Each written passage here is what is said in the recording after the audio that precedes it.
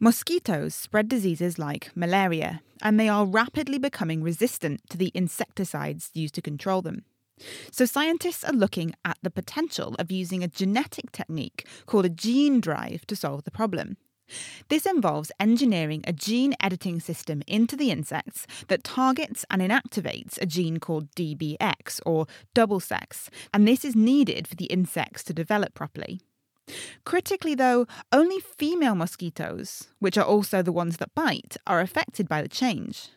This means that males are left unaffected and can spread the genetic modification through the population, but affected female mosquitoes are unable to reproduce, and within 8 generations the population crashes to zero.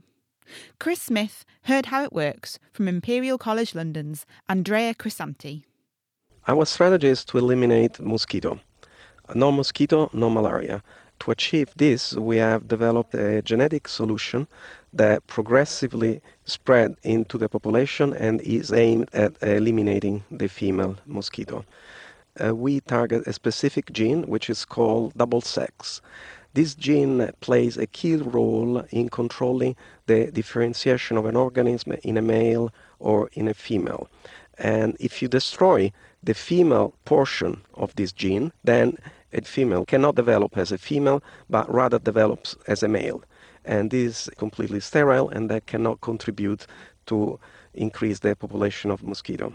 And I suppose the important thing here is that the males remain completely healthy and capable of reproducing, so they're going to be carriers for this modification, and they're going to keep passing that on into any females that can still reproduce.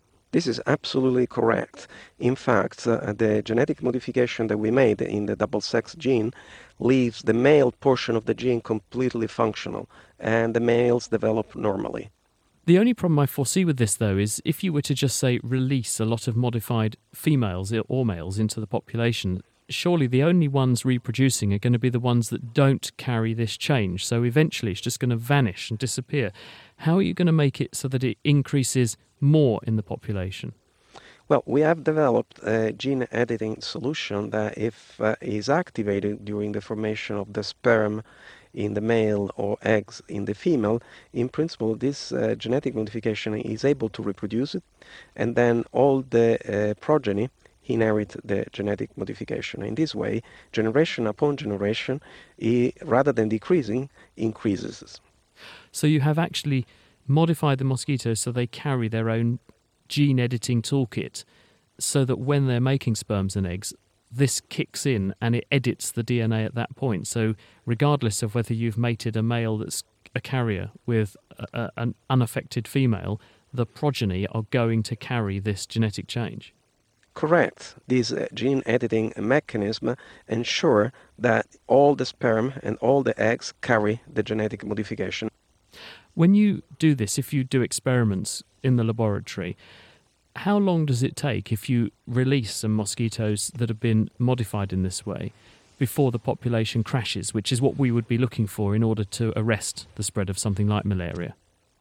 Well, in our experiment, we have started a population with a frequency of the gene drive at 12.5%, and after 8 generation, the gene drive has reached 100% frequency, and at that point, there were no more female capable of producing eggs, and the population crashed.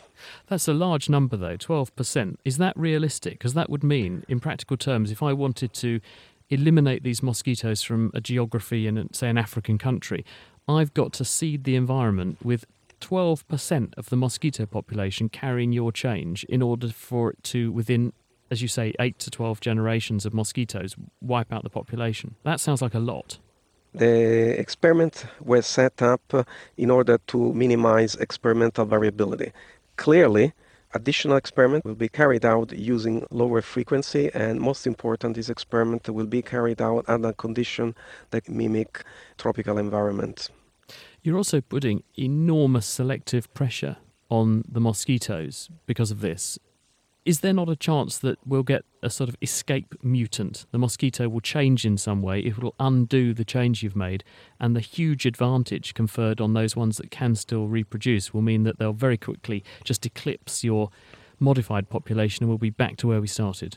Well, the emergence of resistance has been a big problem in the past, but in our case, we have attacked a portion of the doublesex gene, which is absolutely conserved in thousands and thousands of mosquito analyzed so far.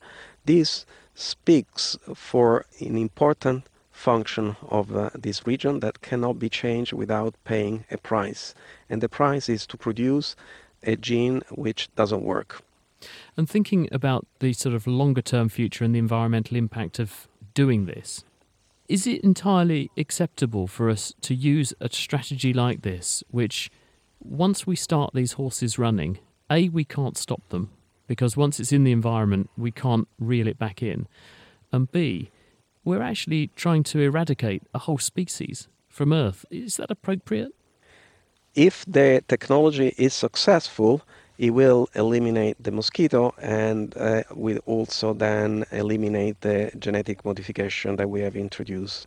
So I do not anticipate the gene drive to remain in the environment if successful. Now, the second question is whether it is legitimate to try to eliminate one species. My personal opinion, it is, and this has been attempted in the past. I'm Italian, and my country had a huge problem with malaria. The Rockefeller Foundation and the Italian government undertook a huge effort to eliminate mosquito from Sardinia. The poor island was really, literally, carpet bombed with DDT for 5 years.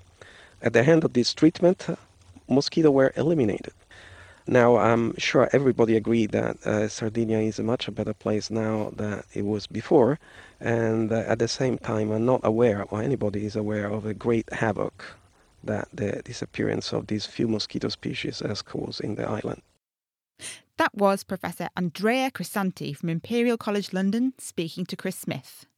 And that paper has just been published in the journal Nature Biotechnology.